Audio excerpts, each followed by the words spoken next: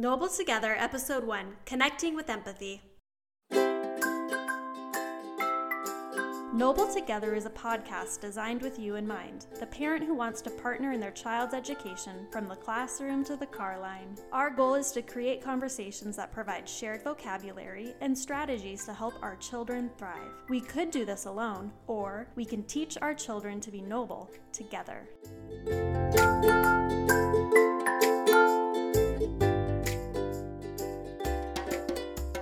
Welcome to Episode 1.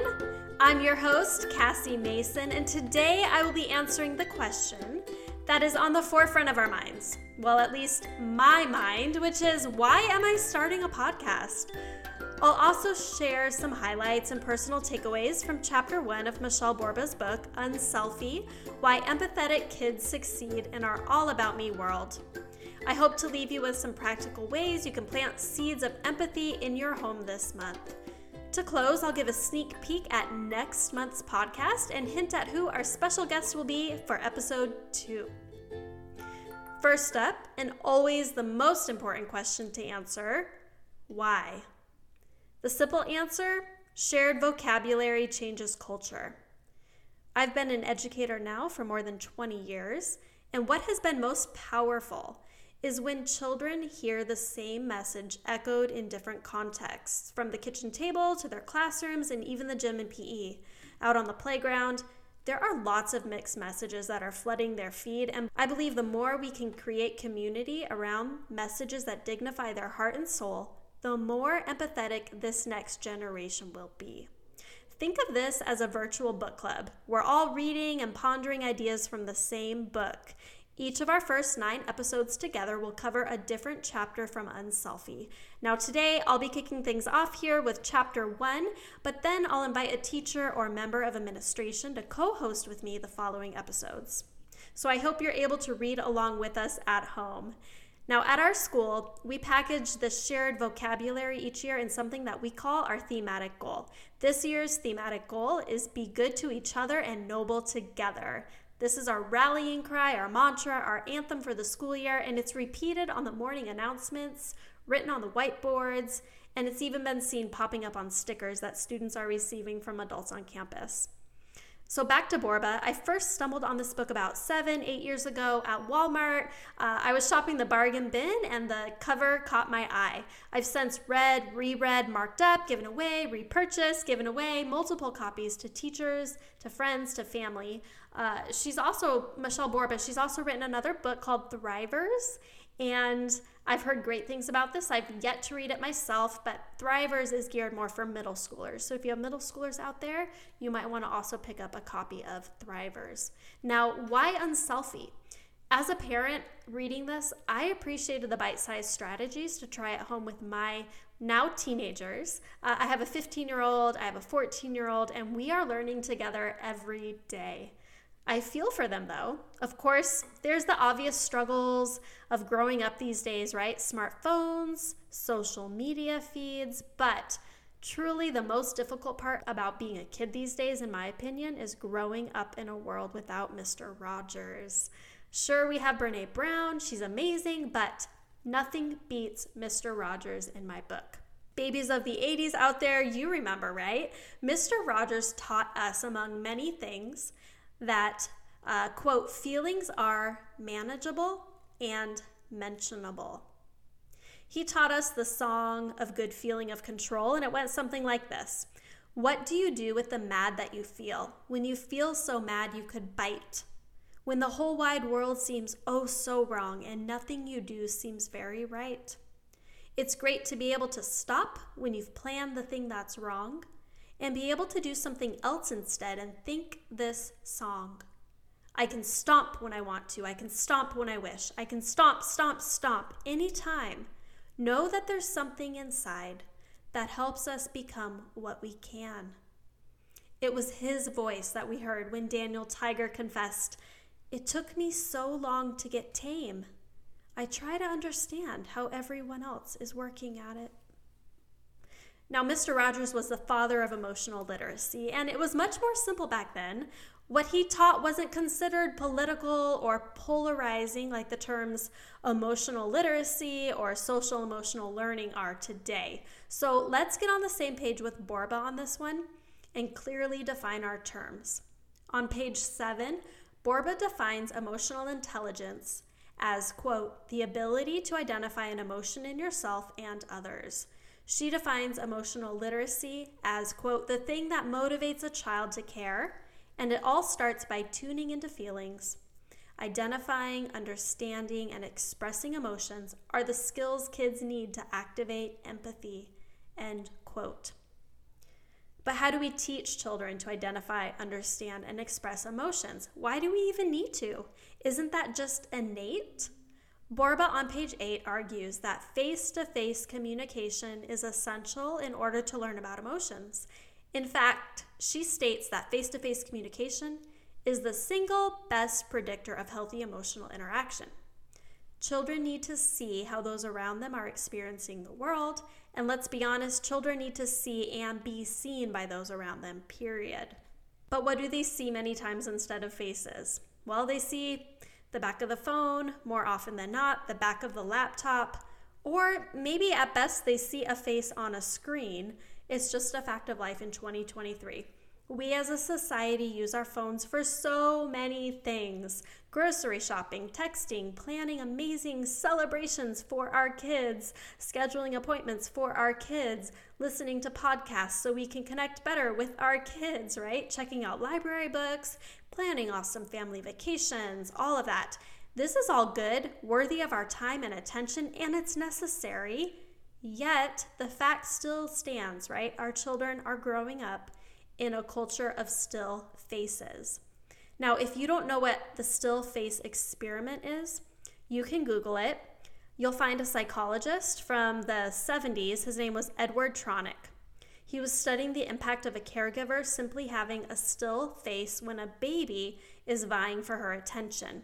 The baby does all she can to get the caregiver's attention. Think cuteness overload at first, and then slowly the baby becomes upset and eventually is inconsolable simply due to the fact that her caregiver is non-responsive. Her caregiver is looking at her with the same expression we have on our faces when we're scrolling or reading an email, right? But she's truly not seeing the child. Essentially, the baby is invisible. There is no connection there. So what we learned from that study is it's an innate human need to be seen. I feel the weight of what is at stake when we don't fight to connect with our kids.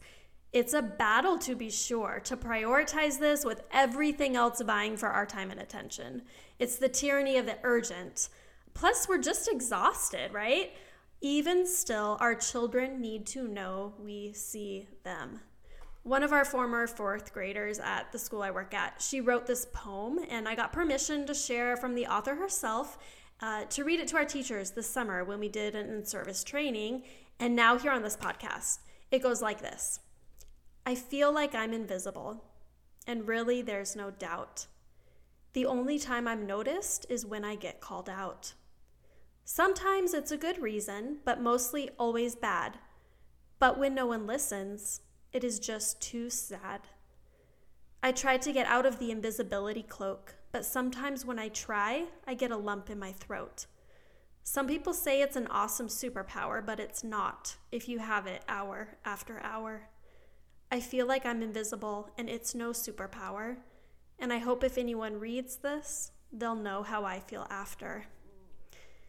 It was really difficult for our teachers' hearts to hear this poem, and believe me, it was even more difficult for my mommy heart to read when my daughter brought it home from school. This poem is one of the reasons I dug into Unselfie in the first place and why I'm doing something so outside of my comfort zone right here with you all. I feel you, I see you as a parent. It is hard. We all know the song, right? There's a hole in the bucket, dear Liza, dear Liza. I used to think that song was about a farmer and his wife, but almost 16 years into this parenting gig, I think it's about a mom and a dad trying to love their leaky bucket child and doing all they can think of to fix it. Sometimes parents, teachers, we can't fix it. We just need to keep pouring again and again and again. We need one another. We need these nuggets of wisdom found in bargain book bins, and we need to talk together about these things because our children deserve it. They deserve us to connect with them. Our culture has deemed our children as both the most narcissistic and the most lonely generation. It's no surprise, really, that these two things go hand in hand. So, what is the antidote? Borba claims that empathy is essential and we cannot take it for granted. It must be taught. On page 11, Borba says, before children can step into someone else's shoes, which is a phrase we commonly use with, synonymously with empathy. Before children can do that work, they must first develop the ability to read nonverbal cues in facial expressions, gestures, posture, and voice tone. So I love the 4 steps that Borba provides at the end of chapter 1. This is pages 17, 18, to help our children learn this skill, to help them build empathy. Step 1, she says, stop and tune in. Stop and tune in. Carve out family time where you can all learn to attend to one another using what she calls the 4T rule. No texting, tapping, talking on a cell phone, or viewing TV. For us, our family, this is during dinner. We, by some miracle, still manage to have family dinner together almost every night of the week in our home. No phones allowed. Be present. Disconnect in order to connect. There's a stat in chapter 5 later on that Borba shares how simply having a cell phone in the proximity lowers one's empathy. So step 1, stop and tune in. Step 2, look face to face. Eye contact is how children learn to read people's emotions. So face your child, be at eye level when you communicate. Now, there's a caveat here, which is some students have an aversion to looking in the eyes. And so if that's your child, you can coach him or her to look at the bridge of the speaker's nose. Another caveat, as my children have grown into the teenage years, car rides together or evening walks have become some of the best facilitators of conversation that I have found. Side by side with my son, especially helpful. Connect. Step 3, focus on feelings. Name it. It looks like you're angry. Question it. Do you feel angry? Describe it. I see your hands are clenched into a fist. Another caveat here, husbands, I do not recommend initiating this exercise with your wife. Step 4, express the feeling. Normalize this. I feel, mom and dad, I feel excited, not just the bad things, right? I tend to think, I feel disappointed, I feel sad, I feel upset. But let's also normalize talking about the good things, right? I feel excited, I feel happy, grandma's coming over. I feel peaceful, I had a great day. I feel content, our fridge is full. I feel grateful. Our home, normalizing these emotions, we used to have something called the danger zone. And this was a term that we would use when we felt 3 things: tired, hot, and hungry, right? Yes, that's typically we would say I'm mad, but really what else was going on there? Physically, not just emotionally. So we also had a catchphrase, don't take your anger out on others. Don't put your anger out onto others, right? You can share it, you can talk about it without throwing it onto someone else. So there's lots of resources out there, parents, if you're looking for ways to teach those different feelings and emotions, right? We kind of we tend to, keep it to the central 5 or 6, right? Sad, mad. I'm thinking of Inside Out, right? The main characters there. But there's charts, there's wheels, there's lots of great picture books out there. The larger vocabulary that children have, the more they will learn the nuance of these emotions, how not everything is good or bad or black or white. I was well into my adulthood before I learned that 2 feelings can mutually exist at the same time, right? You can feel more than one feeling at the same time. There's a lot of feelings that make their way into my office at the same time. Students are brought into my office for all sorts of reasons. I'll never forget when I had a student come in refusing to talk. He was on the brink of tears, sulking, frustrated.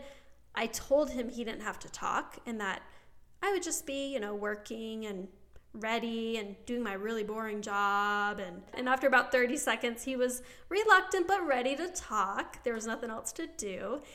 He said he was in there because he called someone a bully. But he said they deserved it. So I asked, well, what did the other student do to deserve being called a bully? And he told me he called me discouraging. And that was really, really mean. And I wasn't expecting that one. So I sat for a minute and then I asked, do you know what discouraging means? And he kind of folded his arms and scowled and he said, yeah, it means I have no courage. And that was really mean. And that's why I called him a bully. So our children, they're on the defense a lot of the time. Remember the invisibility poem there? The only time I'm noticed is when I get called out. All this posture of self-preservation and protection, it's an empathy blocker. We can't assume students know or understand how to solve relational difficulties, and this is really one of the most enjoyable parts of my job. I get to help students learn these skills in my office every day, and here's how I do it. So I like to bring both students in my office after they've had time to cool down, right? And then I have the students look at each other. Remember that face-to-face connection. So they look at each other, and then I let each student know you will have a chance to share your experience, your perspective.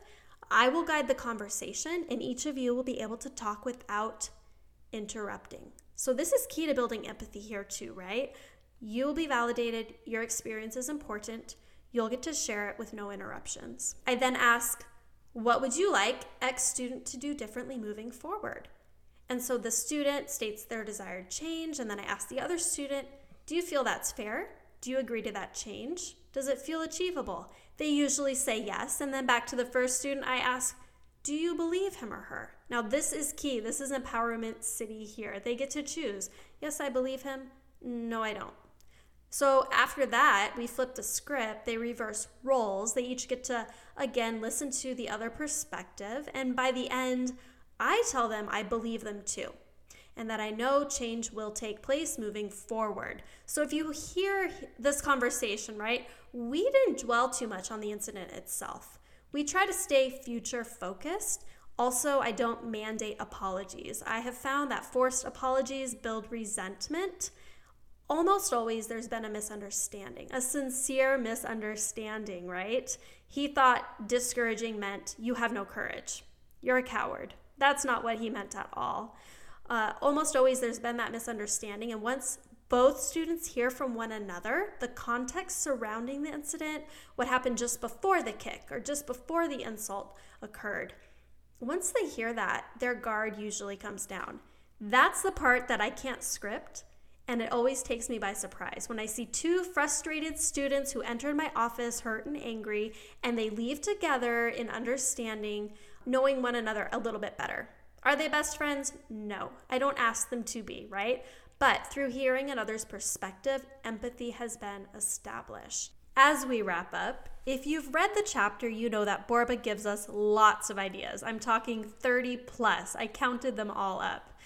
30 plus ways we can teach our children about emotions. But let's not forget the why behind all of this talk about feelings. It's to build habits of empathy in their hearts. And if a puppy or a baby are not in the cards for your family right now, those are Borba's suggestions, not mine.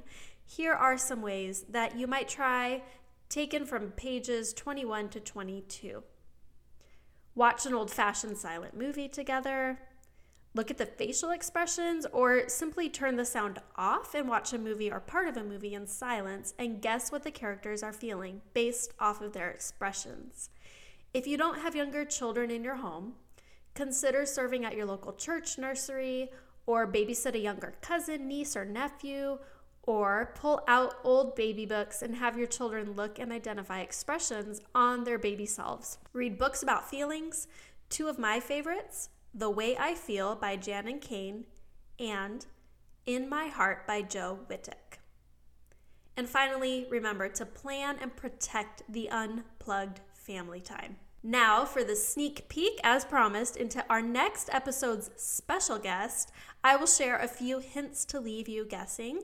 He is a talented artist. In fact, he illustrated our school's 22-23 yearbook cover. He is a jiu-jitsu purple belt, and he was voted class clown in high school.